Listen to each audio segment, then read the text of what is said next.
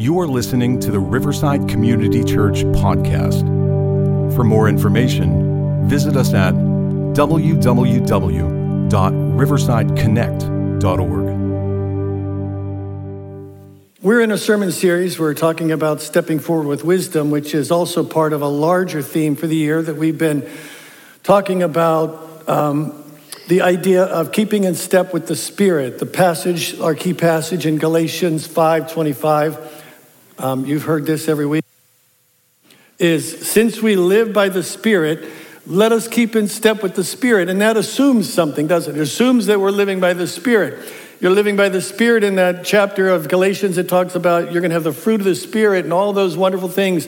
But we're out of step with the Spirit, you're going to be succumbing to the temptations of the flesh. So let's talk about today, if we are to live by the Spirit, what does that look like?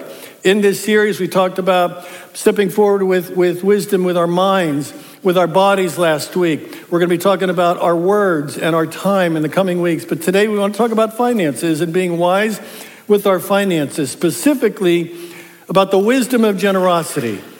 And I want to begin by telling a story about Stephen King, the author Stephen King. I don't know if you know about Stephen King. If you don't know him, he's written like over 50 suspense novels. I think he's sold almost 400 million copies. Movies have been made from his novels, movies like The Shawshank Redemption, movies like It.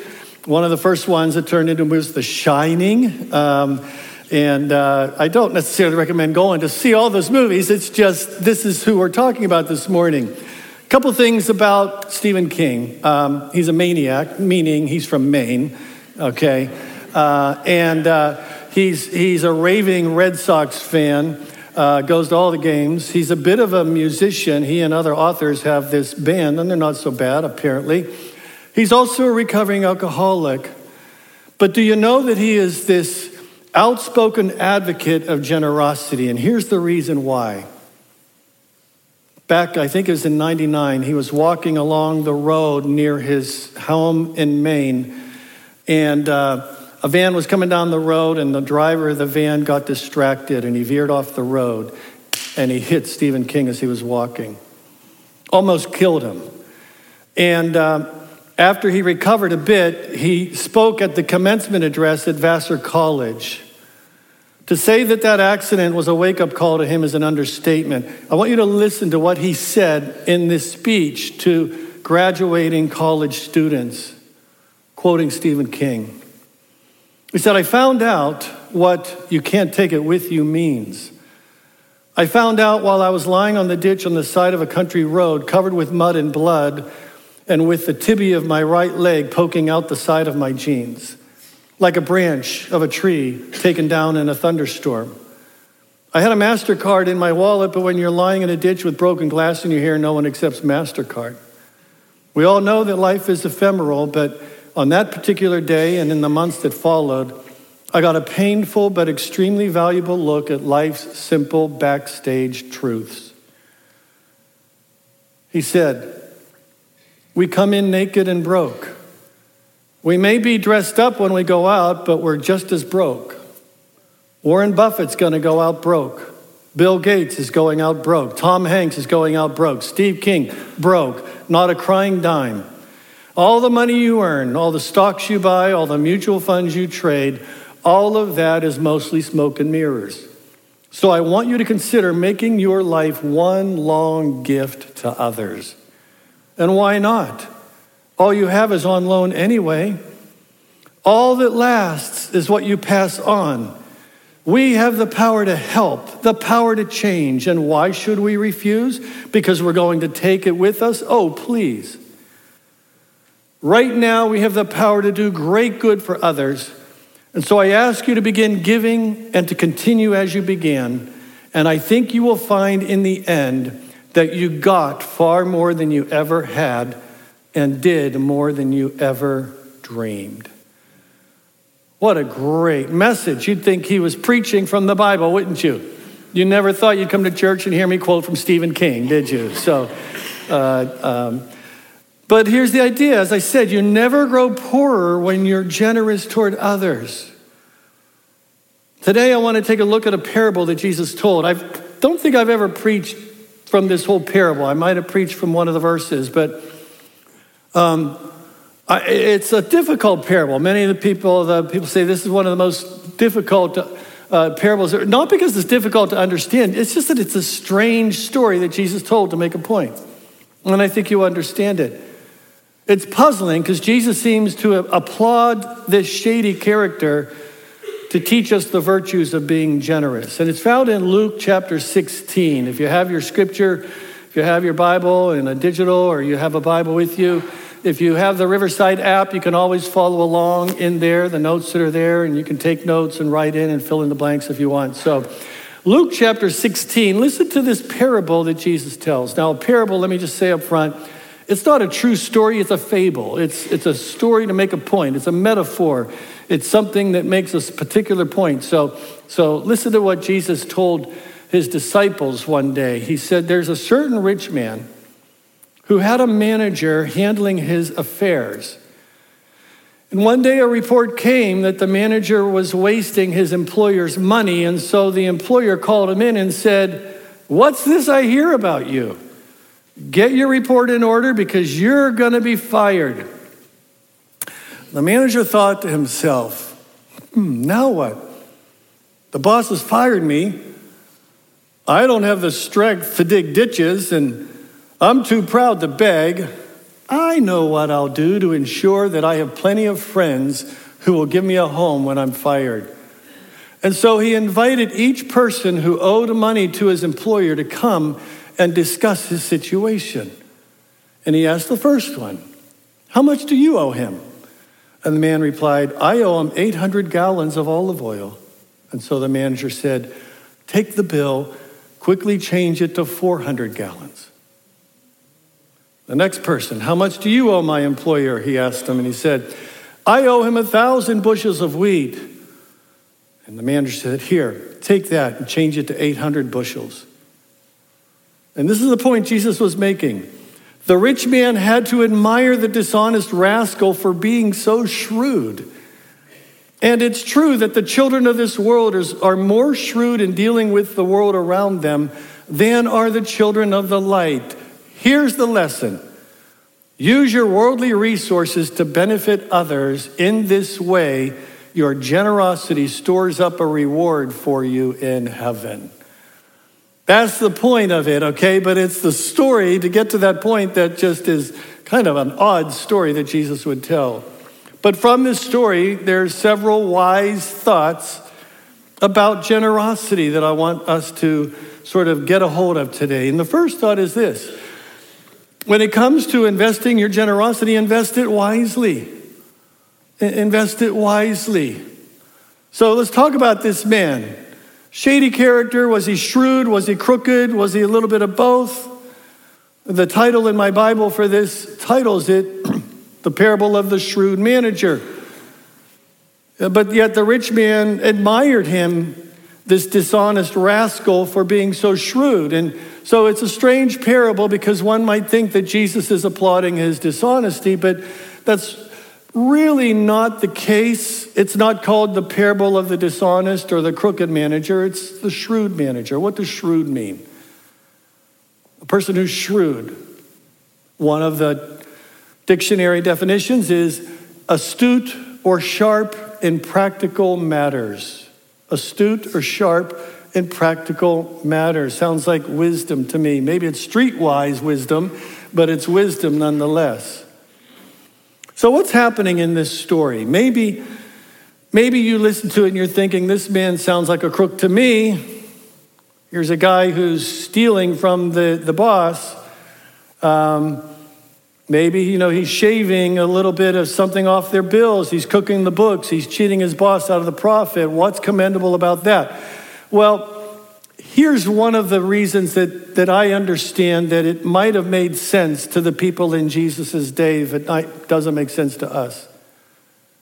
Because one of the common practices, as I understand it, is that often a manager who is working for an employer who sold and traded his employer's things was able to build his commission into the sale price, right? Salesmen today get commissions. But in those days, your commission was whatever you could add to the sale price. So if it sells for 800, if they're trading for 800 gallons of oil, he can say, well, or 500. Then he said, well, hey, I can try to sell it for 1,000 and I'll keep the difference. That's how I'm going to make my living. And so the same with the wheat and yada, yada. So what really is happening here is not that this shrewd manager is giving away his employer's portion of the money.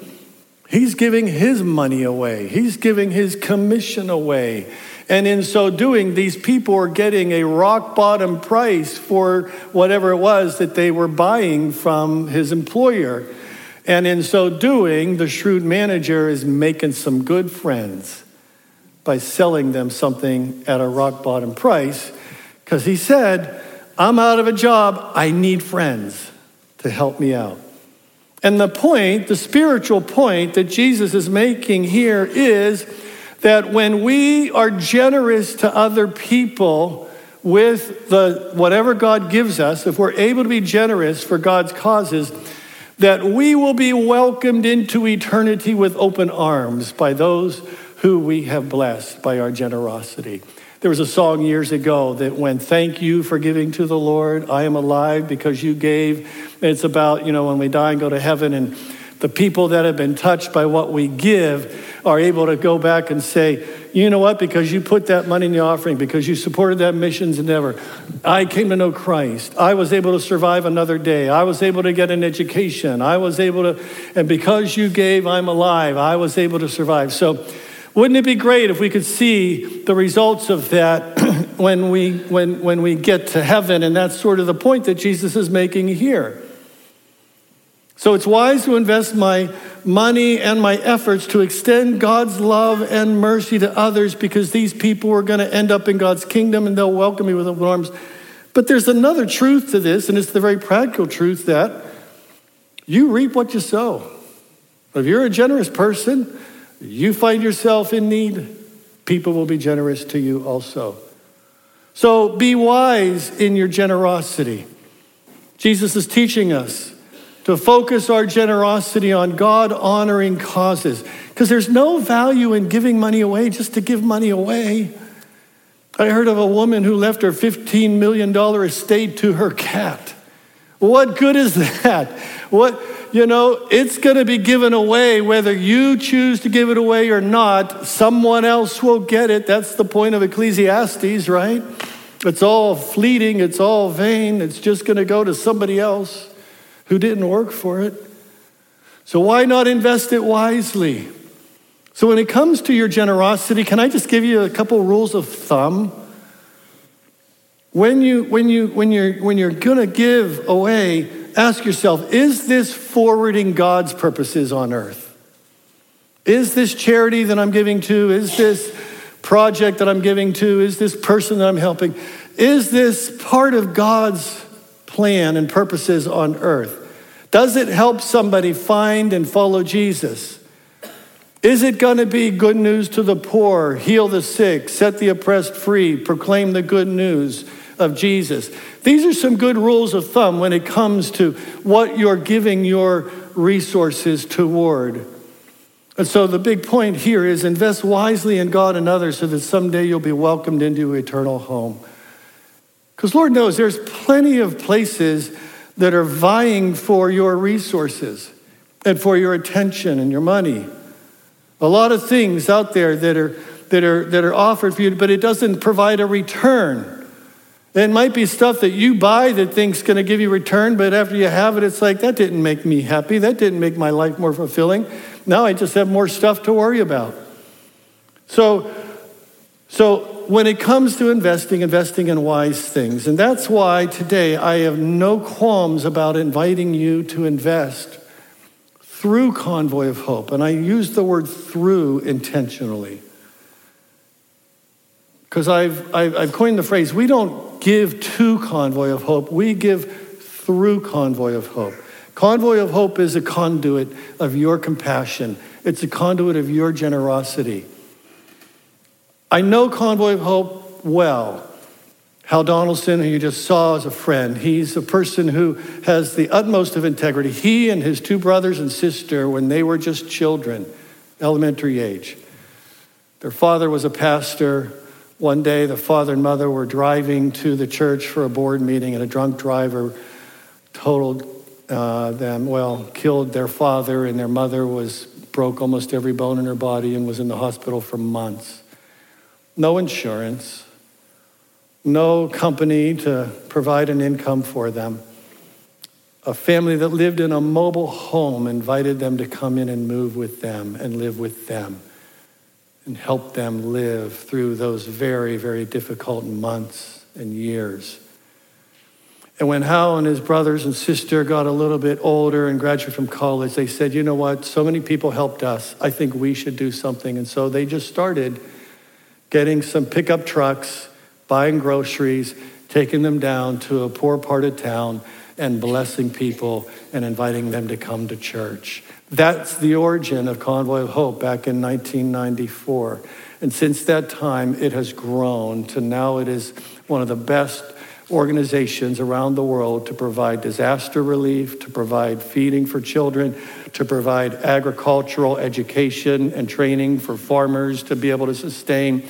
It's helping to empower women in countries to be able to have an income to provide for their families, and so much more. I got to know them personally back in 2002 whenever I was invited to go on a lead trip to Macedonia, the poorest country in Europe. And they did an outreach on the outskirts of Skopje, the capital city of Macedonia. And that was the first time that I came face to face or in real contact with extreme poverty.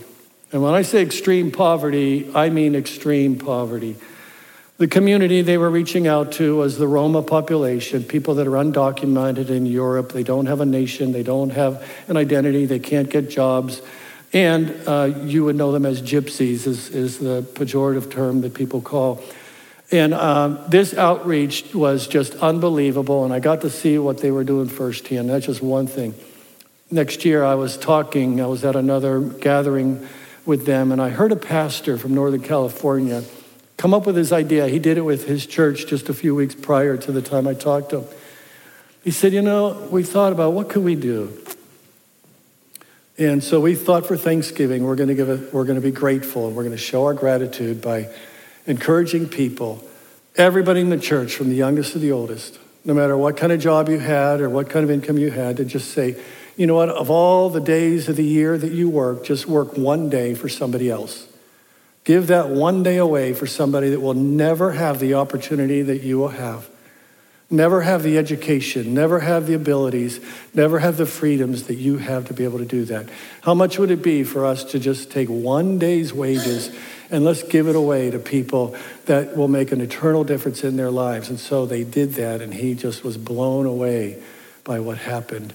Not just the amount that came in, but the enthusiasm and the change that brought to the people of their church when they realized that today I'm working for somebody other than myself.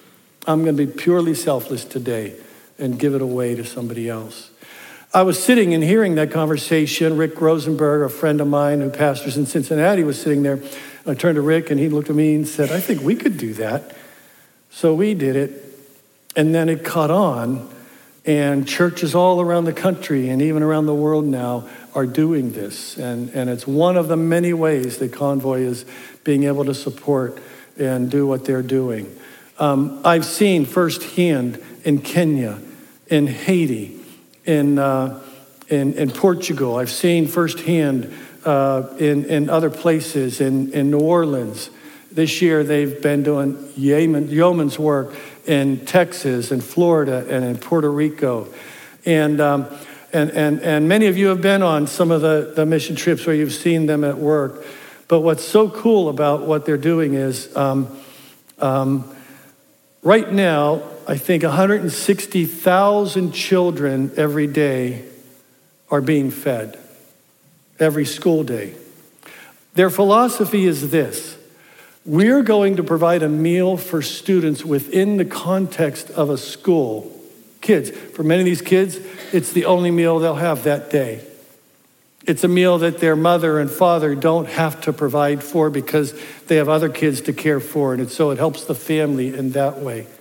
The other thing about that is it gets them into school, because if they didn't have a meal, they would be forced to go out and beg or work in the streets or do whatever they could to survive. So it gets them into school, and it makes sure that they get an education, which only helps to elevate them so that they can help break the cycle of poverty. It's fortified food that gives them nutrition, so it feeds their bodies and their brains. Their slogan is, hope begins with a meal, and it just goes from there. And we get to be a part of this wise investment. What else is cool about supporting them in this way is that what we give in an offering is multiplied in value, because the food that they deliver and the medical supplies that they deliver are donated to Convoy of Hope by corporations, by nonprofits that specialize in these things. So what you give, it's not like if you could go out and buy, $100 worth of food and put it on a shipping container and ship it to one of these places of the world. How much of that is going to really value? But now, what we're paying for is basically the shipping costs to take these supplies to the people. So they figure out it's about 7 times the value in actual provisions for people and what you give in your offering. That's why I love this organization. I've been on a national committee with them. I know them from top to bottom. And they are highly rated, 4-star rating, the top you can get by Charity Navigators for years from the very beginning, because 90% of every dollar goes directly to the people that you're giving to. Many charities, I don't know if you know, many of the charities that you see on television, the commercials, half of the money you give is to pay for that commercial and for all the fundraising that they do. Whereas Convoy of Hope, 10% is to pay for the helping to raise the funds and to provide for the staff, and 90% of it goes away. There are very few charities that do that. But like I said, that's why they're our conduit. We don't give to them, we give through them to others. And on average, a $120 donation will feed a child for an entire year through Convoy of Hope. That's fantastic. But that's only one day a year that we do this. We're asked to invest our generosity wisely. But today I want to talk not just about one day. I want to talk about a life of generosity. How do we live a life of generosity? Jesus goes on after this parable in the next couple verses to say the following. He says, if you're faithful in little things, you'll be faithful in large ones. But if you're dishonest in little things, you won't be honest with great responsibilities. And if you're untrustworthy about worldly wealth, who will trust you with the true riches of heaven? And if you're not faithful in other people's things, why should you be trusted with things of your own? So if you're wise with your generosity, you're going to invest wisely, and you're going to be trustworthy. You're going to be responsible. You're going to be faithful. And the idea of being trustworthy implies that you're accountable to somebody else, right? It implies that you're not the owner. Jesus infers that his listeners are entrusted with somebody else's property, and they need to prove themselves trustworthy because it doesn't belong to them. Last week we talked about honoring God with our bodies, as Jesus said. He said, or as Paul wrote, when Paul said that we are not our own, we are bought with a price. And so if we're bought with a price and we're not our own, everything we have is a gift. Everything we are is a gift. All that we have is a gift. And so a trustworthy investor is responsible and faithful with what they've given. To whom much is given, much is expected. And I make you a promise today. I don't even know if I need to do this. I shouldn't need to do it, but if you're curious, I promise you that I will never invite you to give to something or someone that I personally don't give to, and that I don't have firsthand knowledge of where that goes.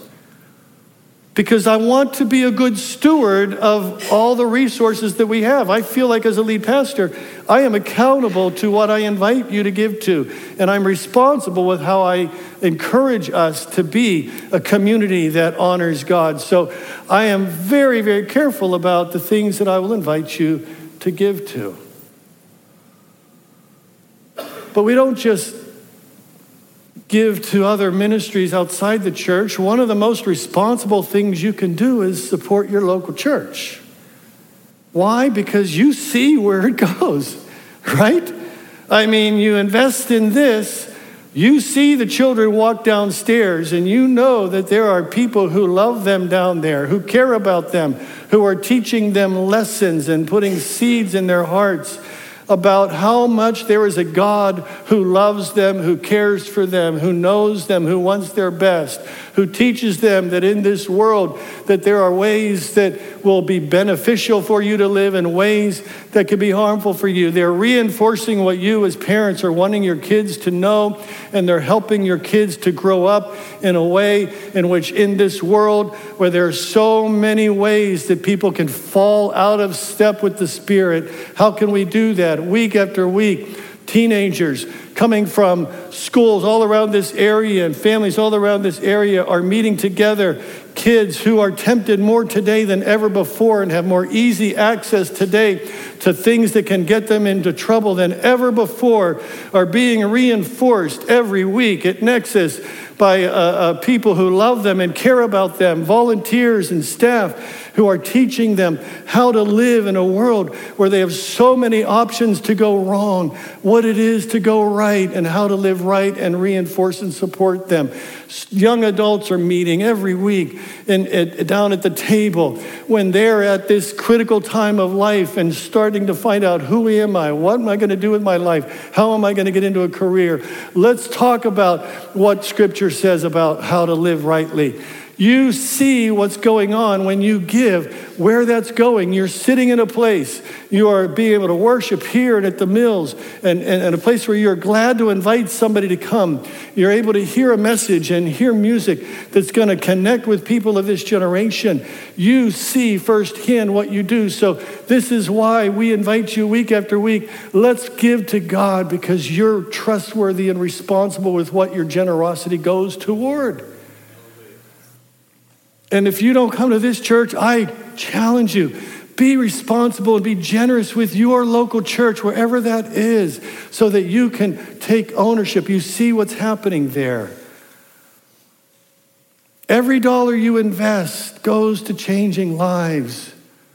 And it's not just giving financially. There are so many other ways that you can live a generous life beyond just financial support. I mean, you could cook a turkey this week for the community meal dinner that we provide in Verona. You could be ringing a bell to help people support through Salvation Army. You can give a few groceries. You can donate your winter clothes that are barely used and worn out, but because you like new things, give away your other things and let people benefit from that. You can spend a morning loading furniture in someone's truck to help provide furniture to people that are destitute. I mean, there's so many ways. You can jump on board to help provide Meals on Wheels and deliver Meals on Wheels. That we are not just here to support the ministries of this church, we're here to help provide ways for people to bless people through our community services that are doing great things, blessing people in Jesus' name. It's not about Riverside. It's about being a people who are reflecting God's generosity because God's been so generous to us. There's no lack of opportunity to invest yourself wisely, to be trustworthy and faithful and loyal. One other verse Jesus says here at the end in verse 13, he says, no one can serve two masters, for he'll hate one and love the other. You'll be devoted to one and despise the other. You can't serve God and be enslaved to money. And that's the thing. Generosity frees you. Generosity does more for you, I would say, than it does for the people that you give to. It's good for your heart We need to be undivided. We need to be devoted. That's the third truth I want you to walk away from. Jesus said elsewhere, where your treasure is, there the desires of your heart will also be. And that's the wisdom of generosity. Generosity is good for your heart. It's good for your heart. It's good for your soul. Why invest in missions? Why give money to people over there when there are hurting people here? Yes, that's true, but you should do both. Why go on a mission trip? Why spend all the thousands of dollars to fly yourself overseas and partner with a missionary and do something kind for a few days when you could give that money away and maybe it would benefit them more? But you know what I've discovered? I've discovered firsthand, seeing it myself makes me more compassionate about what that missionary does, and I'm able to support them with knowledge, with insight, with experience. I am invested now because I've seen it firsthand. And because I'm invested, I pray more, I care more, I give more, I know more. You see it firsthand. You're not just hearing it from me or from somebody else. Generosity is good for your heart. Generosity makes me more like God. For God so loved the world that he what? Gave. He gave. Well, if he gave, I'm going to take. Yeah. We do take a lot from God. Our souls are saved. Our sins are forgiven. Our guilt is removed. Our shame is forgotten. It's gone. I'll take all of that from God. And I will be blessed to overflowing. And as I'm blessed, my cup overflows. I want to bless others. You see, the problem is a lot of people aren't filled up with God and they feel like their souls are half empty. They feel like their cups are half empty. You know, and a person who lives life with a sense of neediness and victimization and my cup is half empty will never be a generous person. It begins by getting filled up with God and filled up with the Spirit of God. And you can be a very poor person and far more generous than the person that has a lot more money than you and feels like there's somebody else that has more and they need to get more. As Stephen King said, they will die just as poor as you.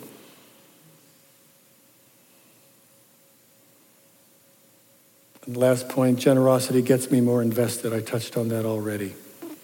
When you're invested, you're a stockholder and you're a stakeholder, right? You're a stockholder. When you buy stocks, you own the stocks, right? If you own the stocks, then they always send you, if you can elect who's going to be the director, who's going to be, who's going to control those monies, because you're an owner. You're an owner. And when you invest in God's kingdom, when you invest in your local church, when you invest in ministries, you take ownership.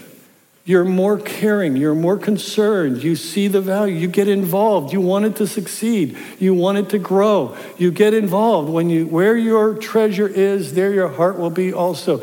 You'll have ownership of it. You pray more for it. You'll volunteer more for it. So get involved. Pray, volunteer, step up. Let's all be invested. Imagine if you were fully, wisely invested in God and others. That with wisdom and conscience, you said, God, I want my life, as Stephen King said, to be one long gift to others. Imagine if you could have that mindset. How many people would be blessed by you? And how many people would love you?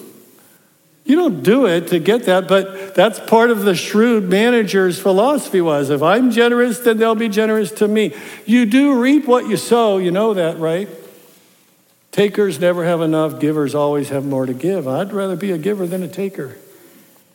But when you give, it comes back to you, pressed down, shaken and running over, whatever that scripture says. What if all of us here were like that? What if all of us were wisely invested into God and other people? What if we all took that seriously and if everybody at Riverside said, God, we're just going to be this place that's just overflowing with generosity. We can bless more, do more, bless our communities, help others. Be that place that people walk in and they just sense that this is a place of abundance for them, that this people care for them. Now let's really let's stretch our imaginations. What if everybody was like that? How much better would our world be if everybody was just filled with this mindset of wise generosity? What could we do? What could happen? What would this world be like? Jesus said there will be a day where there will be no more crying, no more tears, no more mourning, no more shootings, no more politics, no more negativity. There will be a place that's filled with generosity.